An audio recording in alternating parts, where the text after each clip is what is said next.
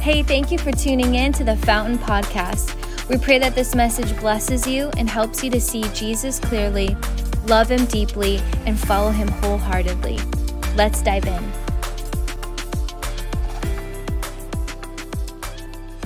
It's interesting when we think about love today. It's a lot of misconceptions. I want to take you back to the 1500s to Europe. There was a man by the name of Dirk, and he was arrested for his faith, sentenced to death, was brutally tortured, and he had a moment where he was able to escape. He was able to find a window of opportunity to get outside of this prison. They weren't as fortified as they are today, but he was able to slip through this kind of stone-walled window. And the prison was surrounded by water, so in order to get to land, he had to run across thin ice. And as a prisoner, he was very malnourished, and so he ran across the water with ease. But there was a prison guard that caught wind and obviously began the pursuit. And so as the prison guard began to chase him, he wasn't so thin. And he started to run across the ice, and the ice began to crack. And the next thing you know, Dirk hears a scream and a cry for help. Now, in this moment, it's a moment of choice. It's a moment of decision. Am I going to look out for the interest and the needs of others or myself? And so Dirk stopped in his tracks. He saw the man struggling, and he went back, pulled him out of the ice, saved his life, only to go back to the prison to be tortured and then burned at the stake. And that's how the story ends. Merry Christmas. But I think there's such a picture here, a beautiful picture of the beauty and the reality of the love of Jesus. Because there was something in this man's relationship with God that compelled him to respond in such a way where he knew as he went to save this man's life, it would be at the cost of his own. What would you do? I know what I would do. I'd be like, this is God's provision. Sorry, bro. I'm a believer, you're not. This is God's opportunity for me. God made a way where there was no way. Shouldn't have locked me up for the gospel, buddy. Right? Well, what would you have done? Surely this is God's providence. I'm the good guy, he's the bad guy. I'm a believer, he's not. What would you have done? You see, Christmas gives us a taste of the radical love of God. A love that changes the way you and I relate to everybody around us, even the most difficult people during this time. Now, I think we are a little bit confused, though. I think we are a little bit confused around this idea of love because we say things like, I love my wife and I love Taco Bell in the same breath, right? A lot of times our love is expressed by the things that we're interested in. For instance, this is a big one this season, football. Some people don't come to church, you online, because of football. But I see grown men in the morning times on my way to church. They got the flags on the truck. They've been up since 4 a.m. cooking meat. They're ready for that tailgate party. They get, cases of beer early in the morning. And they're ready, so much energy, so much life. I'm like praying today. I don't know if there's a game. I don't watch a ton of football. But if there is, maybe, Lord, let the beer explode on the way. Let there be a disaster with an awakening that I need to be at church. I'm not a hater on football. I'm just saying priorities. That's all. Let it be a miracle day, Lord. But a lot of times we base our love based on our desires for objects. We say things like, I love my Christmas tree, love my house, love my car. Some of us, we base our love off of the feelings of animals and nature. Like, I love my dogs, I love my cats. That's an interesting one. I love my cats. You are next level people. You love cats. Shout out to Miguel if she's here. It's just interesting. I love the rain. I love the sun. But I think the reality is this. In the very same breath, it comes back with the same word we use to express to those who we're closest to those that we care about. I love you. Even from those same lips flows, I love you, Lord. So I think it's important that we get back to a biblical focus of love. We talked several weeks back about a biblical definition of love. But today I want to correct back to a biblical focus. I think sometimes we need to be reminded, we need to correct back to, because this word love is spoken so freely. It's so familiar. It can lose its depth. It can lose the weight. It can lose its luster. And then what happens is you and I can find ourselves really living in a shallow place of the expression of love that's found in the scriptures. So I want to get back to a biblical focus. Now, a biblical focus is going to shake things up a little bit because a biblical focus says that love is about you a little bit. It's about me a little bit. But the focus is far more on others. We're going to talk about all of this in just a minute. It's about us a little bit, for sure. But we see a huge emphasis.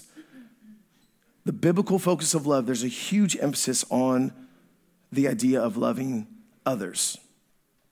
And so I want us to journey for a little bit because I think the way we use love a lot of times is self-serving. If I like it, if it pleases me, if it feels good, I love it. And if it doesn't, I don't. Philippians chapter 2 says it this way: do nothing out of selfish ambition or vain conceit.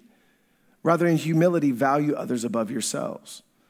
Let each of you look not only to his own interests, but also to the interests of others. And so we see very clearly we have a choice to know and to meet the needs of others. We have a choice to know and we have a choice to meet. And I love the Christmas story because, number one, it's a true story. So if you're new to church and you're just kind of coming for the Christmas season, maybe you got invited. The Christmas story is a true story. And it's a great story of the demonstration of what love really is. See, a lot of times we think about Christmas, we have this picture. During Christmas, many times we look for the perfect setting and a peaceful time. And that's what Jesus came to bring. He came to bring peace, but the first Christmas was far from that. It was far from a perfect setting, and it was far from peaceful. In fact, when we see even images like this, it paints a kind of a false picture of Christmas. This manger that we always look at was most likely a dirty, filthy cave surrounded by animals.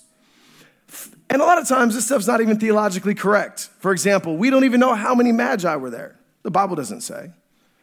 I know there was 3. How do you know? We don't even know if they were there at his birth. It's more likely that they came when he was around 2 years old. And so a lot of times the construct of Christmas that we're used to, sometimes we don't get the proper perspective because that first Christmas, love had a different tone. I think God's perspective of Christmas felt a little bit different. He was sending his son into a combat zone on mission, knowing that it would cost his life, the suffering and the brutality that he would have to endure to do what? To meet our needs and interests. Matthew 21 says it this way: she will give birth to a son, and you are to name him Jesus, because why? He will save his people from their sins. Jesus didn't come to teach a couple of lessons. He didn't come just to be a nice guy and make sure the wine is flowing at the parties. He came on a rescue mission to save you and I, to save people from their sin, the greatest demonstration of God's love. So what am I saying? I'm saying a lot of times we can see Christmas with gifts in mind. The Father saw it with the cross in mind. We can see Christmas with fuzzy and cozy, and I'm not a hater on that. I love it. I love fuzzy and cozy as long as we know the reality and the beauty of the true meaning of Christmas, the reality of Christmas. Because the first Christmas was dirty. It was tough. Yet at the very same time, it was overwhelming and vulnerable, the greatest act of love and self-sacrifice we have seen as God himself steps out of heaven in a bodily form to suffer and die for us. What a beautiful picture. What a beautiful picture God is painting. That Jesus would take the wrath of God that you and I deserve, our punishment upon himself, so that you and I could be back into a right relationship with the Father. If you see Christmas apart from the cross, you miss it. You can't see Christmas without the cross. 1 John chapter 3:16, this is how we know what love is. Jesus Christ laid his life down for us, and we ought to lay our lives down for our brothers and sisters. Love the first part. It's kind of tough on the second part. We ought to lay our lives down for our brothers and sisters. Most of us will never be asked to lay down our lives. You know that, right? Maybe in the future. Most of us will not be asked to lay down our lives physically, but you will be asked to lay down your life with hours, with minutes, with generosity, with moments.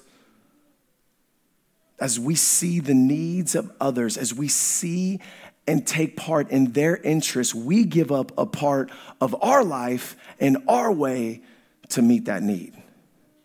So we're called. This is what we're called to do. John 13 says this, a new commandment I give to you, that you would love one another just as I have loved you. You are also to love one another. Now, we really beat the scripture up last time, so I'm not going to do it this time, but I do want to point out this reality is that it's not an option, it's a commandment. It's not something to consider, it's a commandment. But it can be so hard to love people like this, especially tough people. It's hard to love tough people. It's tough love. When we first came here, our second Christmas here, we came here in March of 2014, and the struggle was real. We had no salary. We had our savings and an offering that we had from the church that we were previously at, and we just knew Jesus told us to come and do this. And I'll never forget, we were in this house. We loved this house. It was an old house. It was a farmhouse in Pleasanton here. And it was built in the 50s. It was one of those houses where you couldn't open the windows because they were painted shut. Like you need like a chainsaw to get in there. But we loved it. But there was a shower inside of our house, and it was a concrete shower. It was nasty. You felt like every time you get into it, you're getting into a cave. And it was cold. It was always damp. And the paint on the bottom would peel off. So you'd get out of the shower and you're like peeling paint off. So I tried everything. I tried to put down outdoor paint on the inside. I tried everything. Nothing would stick. So finally, the property management said, we are going to get you guys a new shower. So we were grateful. Plastic, yes. Put the shell in, please. And so we left one day. The contractor came, and he was doing his deal. We came back to the house that night. Now, mind you, Jackie is pregnant with Hannah. I have 2 little kids. And I walked into our house, and it was loaded with dust. So I walked in, so thick that you can write your name on every piece of furniture. Couches, kids' beds. So I looked at the guy, I said, hey, I'm not a genius in construction. I can't build a box. But one of the things I do know is when you demo something, you kind of quarantine the area off so that you don't create a mess. And so we get to talking. I said, hey, man, did you quarantine this? Oh, no, man, just going to work, just getting it done. I said, there's dust all over my house. Yeah, it's not a big deal. He looked at me, he said, it's just dust. How many of you guys know I want to punch that guy in the face? It's just dust. Now, again, I'm not a genius in construction, but I do know that there's bad chemicals and substances in old concrete. Bonding agents, asbestos, lead. So I went to test the dust, and it came back positive for lead and asbestos. So that Christmas, we lost everything, all of our furniture. We were just a year in to restarting this church, and I'm going in with hazmat suits, trying to salvage all the stuff. It's just dust. And we couldn't take the chance because, my wife was pregnant, so we didn't want to take the risk of anything. And so we let everything go. How many of you guys know some people are tough to love? And we were asked, did you sue the property management? Absolutely not. Like, we're trying to serve our city. We're not trying to come to our city and the first thing we do is we sue somebody. And so I just remember that Christmas, my in-laws were so gracious. We got to stay there, and it was just such a difficult time because sometimes people why didn't you just put the thing up? I would have did it for you. People can be tough to love. That's why it's so important. 1 Corinthians 4:1 says, love has to be your highest goal. It has to be your highest aim. He said, but you should also desire special abilities, especially the ability to prophesy. Shout out to prophecy. It's biblical. But love should be the highest goal. What if that was a reality, that we really had a biblical love as our focus? How does that take place? Let me give you a few thoughts today. The first thing is you have to receive God's love for yourself. Sometimes this is tougher than you loving people. It can be really hard. God is trying to love you, and you're struggling. You can't give somebody what you don't have, right? And some of us, it's so tough for us to love sacrificially because we still have not been loved sacrificially or have allowed God to love us that way. We still feel guilty. We still feel messed up. We still feel like we're struggling with our worth and our identity, even though maybe now you're in Christ. Maybe you feel like God doesn't like you. I'm still not sure about me, God. I mean, could you really? And God this whole time is trying to love you, and you're just not sure. You just don't know. You just don't think you deserve it. You can't see why. You can't see how is this even possible? So that very same year, Christmas, I get a phone call from a gentleman at our church, and he said, hey, Matt, can I take you to lunch? I said, sure, absolutely. So we went to lunch, and he said, I need an hour of your time. So I said, okay, no problem. So we drive, and we pull up to the Men's Warehouse. Didn't look like this, the one in Stone Ridge Mall. This is a better picture, though. And we walk into the Men's Warehouse, and I was curious, what are we doing here? He said, pick out 3 shoes, 3 pants, and 3 shirts. I was like, really? Wow, I called Jackie up. I said, man, I'm at the Men's Warehouse. He told me to pick out shoes, shirts, and pants. She's like, well, get it then, right? Just kidding, she didn't say that. She was like, praise God. And so the next week, there's another gentleman in our church. These guys didn't even know each other. He says, I need some of your time. So I said, okay. And so we pull up, no joke, to Stone Ridge Mall, and we walk to the Men's Warehouse. And he says, I want you to pick out jackets. Pick out 3 jackets. And I was like, is my wardrobe this bad? God, are you telling me something? Because these guys had not talked. And I knew in that moment that God was doing something. They both told me the same thing. They said, we know you would not do this for yourself. And in that moment, I'm experiencing the love of God through his provision, through his people. And can I just tell you, that did not make me arrogant or pompous. It humbled me to the dust. But it also gave me a confidence at the same time, like, God, you see me. And it produced a heart on the inside of me to what? To love and to serve others in a greater capacity. Why? Because I am experiencing the love of God in such a simple yet special way. Because what these guys didn't know is even 9 years ago, I still had this wrestle with God where I would give you the shirt off my back, but I had a hard time receiving a shirt for myself. Yeah.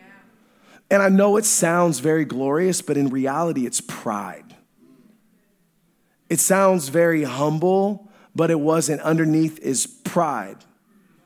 Saying, God, I can let you help me love others, but I can't receive that for myself. And sometimes we feel that way. My sin is too great. I've done too much. Your love isn't big enough for me is what we're saying. The cross is not enough for me. Ooh. It's pride. And then sometimes it's fear. I was talking with a dear friend of mine yesterday. Sometimes it can be that Job syndrome where if I let you love me, something's going to go wrong. If I get too close to you, something bad's going to happen to me. And it's not the character of God. That's not who he is. John chapter 8, there's a story of a woman that's caught in the act of adultery. She's caught in the act. Oops, like you're in trouble. And so the religious leaders bring her out to Jesus and say, hey, the law says we should stone her. What do you think, buddy? And he's like, man, that's a great question. How about you are without sin, cast the first stone? So it says that they started to throw their stones down, starting with the oldest to the youngest. And then Jesus looks at this woman and he says this. He straightened up and he asked her, woman, where are your accusers? Has no one condemned you? No one, Lord, she answered. Then neither do I condemn you, Jesus declared. Now go and sin no more. I want you to see the order. He didn't say, hey, go and sin no more and I'll forgive you. He's like, I just saved your life. You're forgiven. Now, in light of that love and grace, go and sin no more. How many of you guys know when you walk away from that place, you're like, I'll never do it again. I'm supposed to be dead and I'm alive. His love changes everything. His love will never propel you towards sin or a life of sin. It will repulse you away from it. Because there's this gratitude and there's this overwhelming sense of God's love and God's grace on our lives. When we should be dead, we're alive. There's another story found in Luke about a woman with an alabaster jar. She comes into this meal time with men and religious leaders, and she comes and she starts pouring it out on Jesus, washing his feet with her hair and her tears. And one of the guys is just thinking, if Jesus only knew who this woman was. How about when Jesus answers your question when you're thinking it, like in the moment, because that's what he does. He's like, oh, by the way, I know what you're thinking. He's like, yeah, this woman has many sins. She's had many sins forgiven. As her great love has shown. He who's been forgiven much, experiences the love of God, loves much. He says, as her great love is shown, but whoever has been forgiven loves little. This woman experienced the love of God. Now, this alabaster jar, this perfume was probably a year's worth of wages. Some scholars believe this is not the alabaster jar with Mary on the Mount of Olives. This is the second account. Many scholars believe it's the same woman found from John chapter 8. It's debatable. But nevertheless, her sins were many and they were forgiven. She experienced the love of God so personally. She knew what she had done and she is free. I want you to lean into this. How is forgiveness even necessary or amazing if we're blind to the truth and the reality of our sin? We have to understand the bad news before we can appreciate the good news. You see, let me say this again. Love does not compel you toward a life of sin. Love replaces that. A biblical love. Love is never an excuse for sin. If it's an excuse for sin, you have not encountered the love of Jesus. That's not the truth of the gospel. But I say that because truth is really important when it comes to love, because love has been so distorted. So distorted. In fact, let me show you Ephesians 4:13 and 15. It says, then we will no longer be infants tossed back and forth by the waves and blown here and there by every wind of teaching and by the cunning and craftiness of people and their deceitful scheming. Instead, speaking the truth in love, we will grow. We will grow to become, in every respect, the mature body of him who is the head, that is Christ.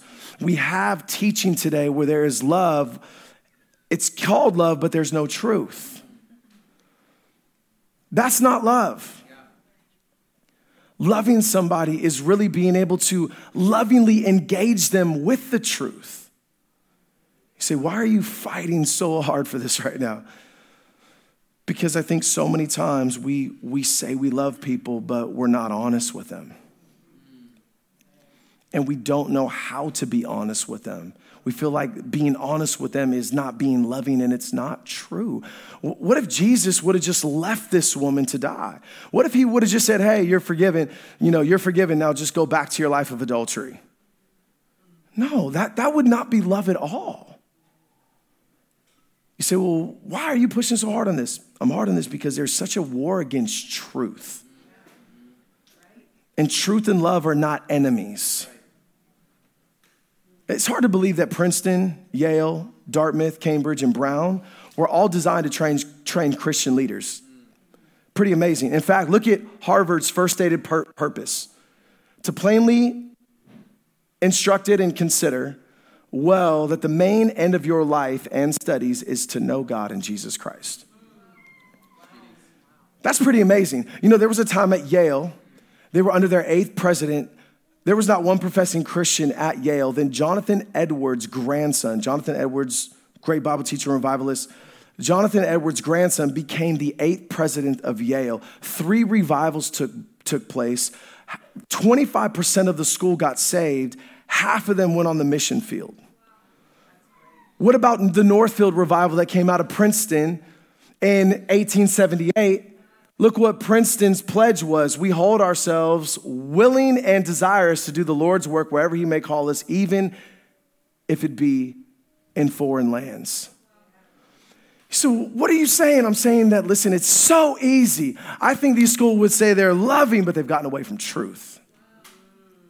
Truth always wants to get away. 1 John chapter 4:19 says, we love him because he first loved us. Fountain Church, we are messed up in a great way by God's love. And there's something when you encounter his love, it makes your love for others, the difficult people, it makes it a little less tough. Are you tracking with me? Second one is this: don't wait for a feeling. If love is going to be our highest goal, what do we have to do? Well, we have to first receive God's love ourselves. And part of receiving God's love is also God being truthful with us. But secondly is we can't wait for a feeling. You always hear me say choices lead, feelings follow. Can I just break your heart for a moment that outside of God, everyone and everything that you love is going to let you down at some point? I think relationships have been devoured over feelings. I just don't really feel like I want to do this anymore. I just really don't feel like I love you anymore. And then you notice how sometimes, like, man, I'm so glad we didn't do that because I love you again. And then sometimes people do it and it's too late. Have you ever been in your job? I hate my job. And then all of a sudden things start going, well, you got to raise, man, I love my job. It's amazing. Feelings are just, they go by the wayside so much. And I just think there's moments where sometimes we're so moved by our feelings. I'm so grateful that Jesus did not love us in that way. Romans chapter 5 said, while we were yet sinners, Christ died for us. Meaning when we had nothing to offer, there was nothing that he would say, you're worth it. Like we had nothing to say, this should recommend us, God, you should really love us. No, while we were yet sinners, he died for us. I mean, that's huge. Matthew chapter 9, verse 35 and 36 says this: Jesus went through all the towns and villages, teaching in their synagogues, proclaiming the good news of the kingdom, and healing every disease, sickness. When he saw the crowds, he had compassion on them because they were harassed and helpless like sheep without a shepherd. Now, let me just tell you something just for a moment. I want you to see the pattern. He went, he saw, he felt. A lot of times we want to see, feel, and then decide if we want to go. But that's not the pattern. Because if you don't go, you're not going to see. And if you don't see, you're not going to feel. Like if you're not intentionally going after letting love be your aim. And saying, man, I'm gonna go, I'm gonna show up to Angel Tree. I'm gonna go, I'm gonna see, and then I'm gonna feel. Because that's what happens. Just like Pastor Chris said, you go to City Impact, you go to Angel Tree. I had no idea the families that my daughters and I were gonna deliver gifts to. We went, we saw, And when you see the little kids, you hear the story, you see the family, then you're just moved to say, what else can we do? And God begins to birth a compassion on the inside of you. Sometimes we just have our order wrong. Matthew chapter 9, verse 37, then he looked at his disciples and he said, listen, the harvest is ripe, but the laborers are few. One of the best ways that I can pastor you is to mobilize you, to get you outside of you and to serve in some capacity or every capacity that you step your foot in. Step 2, we want to help you discover your gifts a little bit. We want you to know a little bit more about your design so that you can see that you have gifts, that God has designed you to be deployed. God has designed you to go, to see, and be moved to the depths of your being with compassion. Even with the people that are tough to love. It changes everything because so many times people will come and serve here and they had a terrible week. They don't feel like showing up on a Sunday, but they show up. They see. Somebody comes up and maybe they have a conversation and they got some bad news this week. And then God uses you to pray with them and care for them. And then you leave and you're pumped. The week doesn't seem so bad because you let God use you outside of you. You went, you saw, and God did something on the inside of you. If you wait for a feeling, I'm just telling you, I think sometimes we don't get a lot accomplished because we're waiting on a feeling. So then we can try and see and then decide if we want to go. But I think we have to change stuff up a little. God wants us to see people a little bit differently. So the feeling portion, I'm not just talking about mobilizing you at our church. The whole purpose of our serve team is to get you comfortable talking to strangers, sharing your faith publicly every weekend or every other weekend when you're serving so that when you get home, it doesn't feel so weird. When you go to work, it doesn't feel foreign. It's just, oh, I always do this. I do this every other week. It builds a rhythm in your life. And then you start to see opportunities differently. But it doesn't mean you always hit it. This last week, I shoot myself in the foot. We're eating at Five Guys. A homeless guy comes up and he wants some alcohol. He said, hey, can you give me some money so I can go next door and get a drink? I said, man, I don't have any cash. I'll buy you a meal here. I'll buy you a soda. No, I don't want that. And I just let him go. I didn't do anything wrong, but I know better than that. Like that was a moment, like you're interrupting our meal. I'm not thinking that deeply about it in the moment, but that's what bothered me. I'm like, you sent this guy to my table. He had the boldness to come to the table, and I didn't make room for him. I just said, I don't have what you need. I should have did like what Peter did, right? Silver and gold I do not have, but what I do have, I give to you. But I just missed the moment. And so even as your pastor, life happens and you're we're going to look at Christmas lights. It sounds so terrible, doesn't it? It like chokes me, it like breaks my heart a little bit. Because we got to see people differently.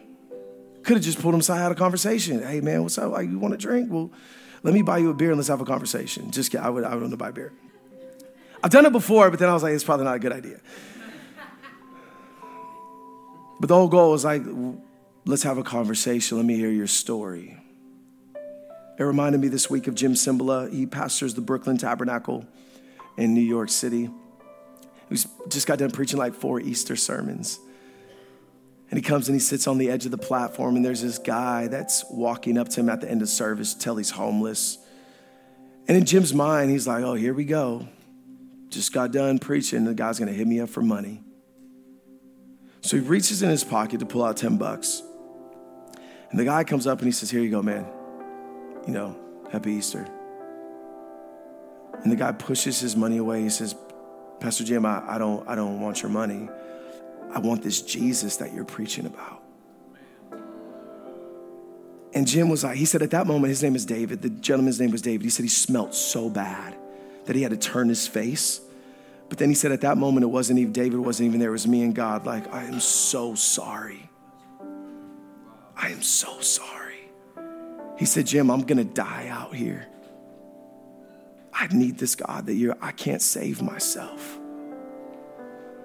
And so Jim Cymbala, he takes him and David, the man, just falls on his chest.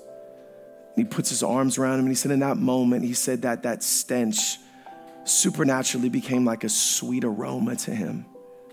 And he said the voice of the Holy Spirit whispered, until this stench becomes like a sweet aroma, you're of no use for my kingdom. And then you go and you just thinking, this man is giving his testimony at the Brooklyn Tabernacle Choir. Jim married him. Life is completely transformed. It's different when you see the face. So many times we just see people as a number or put them in a category. But his name is David. On the streets of New York, trying to figure life out, addicted, struggling. You just don't know where people are at. I heard one teacher say, there was this crazy kid in my class and I just couldn't figure out, why are you so crazy? Finally, she asked him and he said, my dad abuses me every night. She's like, you just never know where people are. This Christmas, as people are riding your tail, you don't know where they're at. As they're being rude, as they're irritating and annoying, they're like that for a reason. And so maybe we could see people through the lens of maybe a little more brokenness rather than a problem. It's like if I told you, if we had a quadriplegic on this platform and I said, get up and run a mile, you would be like, that is so messed up. Because you see they're broken. Something's not working properly. You would have compassion. We just got to see people a little bit differently. Like the people that everybody rejected, a man with leprosy came to Jesus and begged him on his knees. And look what he said. He said, if you're willing, like I know you can. I think the world is asking too today, God, are you willing? Are you for me? And it said this, that Jesus was indignant, meaning he was so angered and so bothered and so moved. The other translation is compassion. He was so moved with compassion. The word in the Greek, it's a word that it's splexina. And it literally means his inward parts. Like from his heart, his lungs, his livers, his kidneys, he felt everything on the inside of him, Jesus did. And he's just like, yes, I'm willing. Like, are you kidding me? Be clean. He reached out and he touched the man. He touched him. Nobody would touch this guy, but Jesus saw differently. Remember, I got scammed on Craigslist. This is also like our third year here. $11,000 for a car, got scammed. And I come from the street, so I was really bothered that I got hustled. My pride was blown away. And I remember an older gentleman came up to me after service. And he said, young man, he said, don't feel bad about that. That's who you used to be.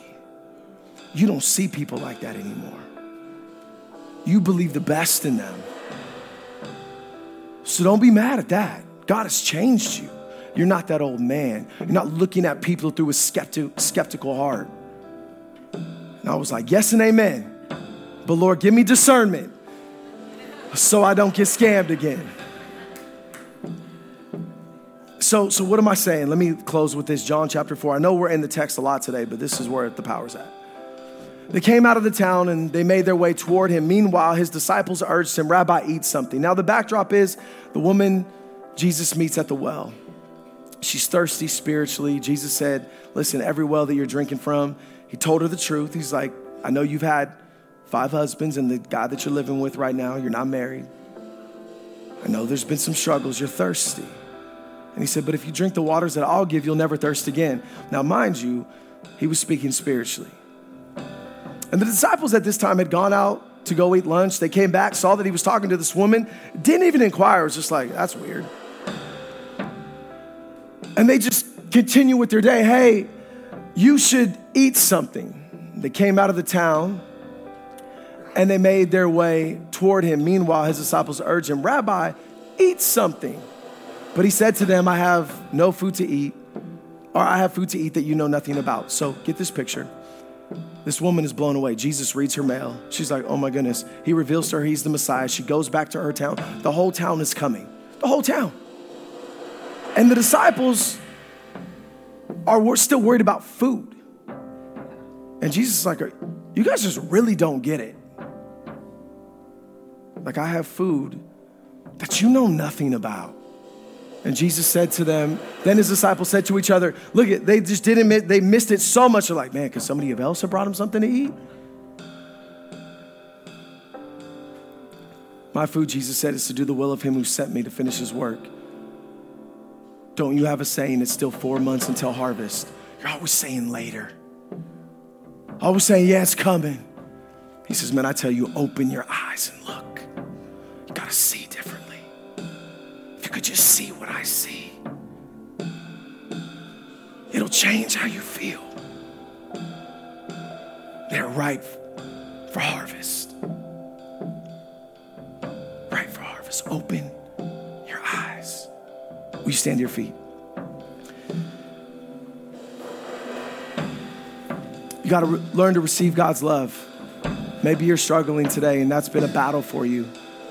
It's going to be so hard for you to love people sacrificially when you don't see the sacrifice of how Christ has loved you. You got to see that and you got to let it penetrate your heart. That's the only way you'll turn back for somebody on the ice at your own expense. Can't wait for feelings. We have to go this Christmas, then see and allow God to move our hearts with compassion. So what does that mean? It means every time you go somewhere, whether it's to work or whether it's shopping or whether it's, like, I encourage you, go shopping. Don't just do Amazon. Like, get out there. Touch people. See. And be open for God to move you to reach out and touch somebody wherever you go. But how about with family? Like a great little practical point. Why don't you find out everybody's love language in the house again? You say, well, we've already done that. We've been believers a long time. I've read the book. I've taught several group sessions on this. Okay, that's great. You should go do it again. Because language changes depending on season. Jackie and I do that every single year because as seasons get, a little bit more ramped up, quality time may be a little more important than acts of service. Find out the love language of everybody in your home and ask yourself, am I thinking about their interests or just mine? It starts at home. And then just let God move in your heart with compassion across the board. That everywhere you go, just ask God to open your eyes to see the harvest is ripe, but the labors are few. That today, like the harvest is not 4 months, not January, it's December. The Christmas screams the cross. People desperately need the cross. It's the best gift. So what if we could just live more intentionally over the next few weeks? And be open to letting God use us. Not just stumbling into opportunity, but being intentional with it. It'll change your life. My kids at Angel Tree yesterday, they weren't super excited about driving to Mountain House. Then they saw, moved. It's like, Dad, we want to do this all the time. Dad, can you believe what God did? Like, you guys grew up on the same block. You just never know. Just be intentional. You don't need to wait for an event for us to do. To be the hands and the feet of Jesus, to touch the leper. But you got to find them. You got to be open. Make sense? So above all, your next step, ask the Holy Spirit what is my next step over the next 3 weeks? Let the Holy Spirit speak to you. Let him tell you. And then go and see and be moved as we do, both in our home and in the world. Father, seal this word in our hearts today. Let it be so. Thank you again for tuning in to the Fountain Podcast, where our heart is to lead people to see Jesus clearly, love him deeply, and follow him wholeheartedly. You can also find more content by following us on Facebook, Instagram, TikTok, and by downloading our app.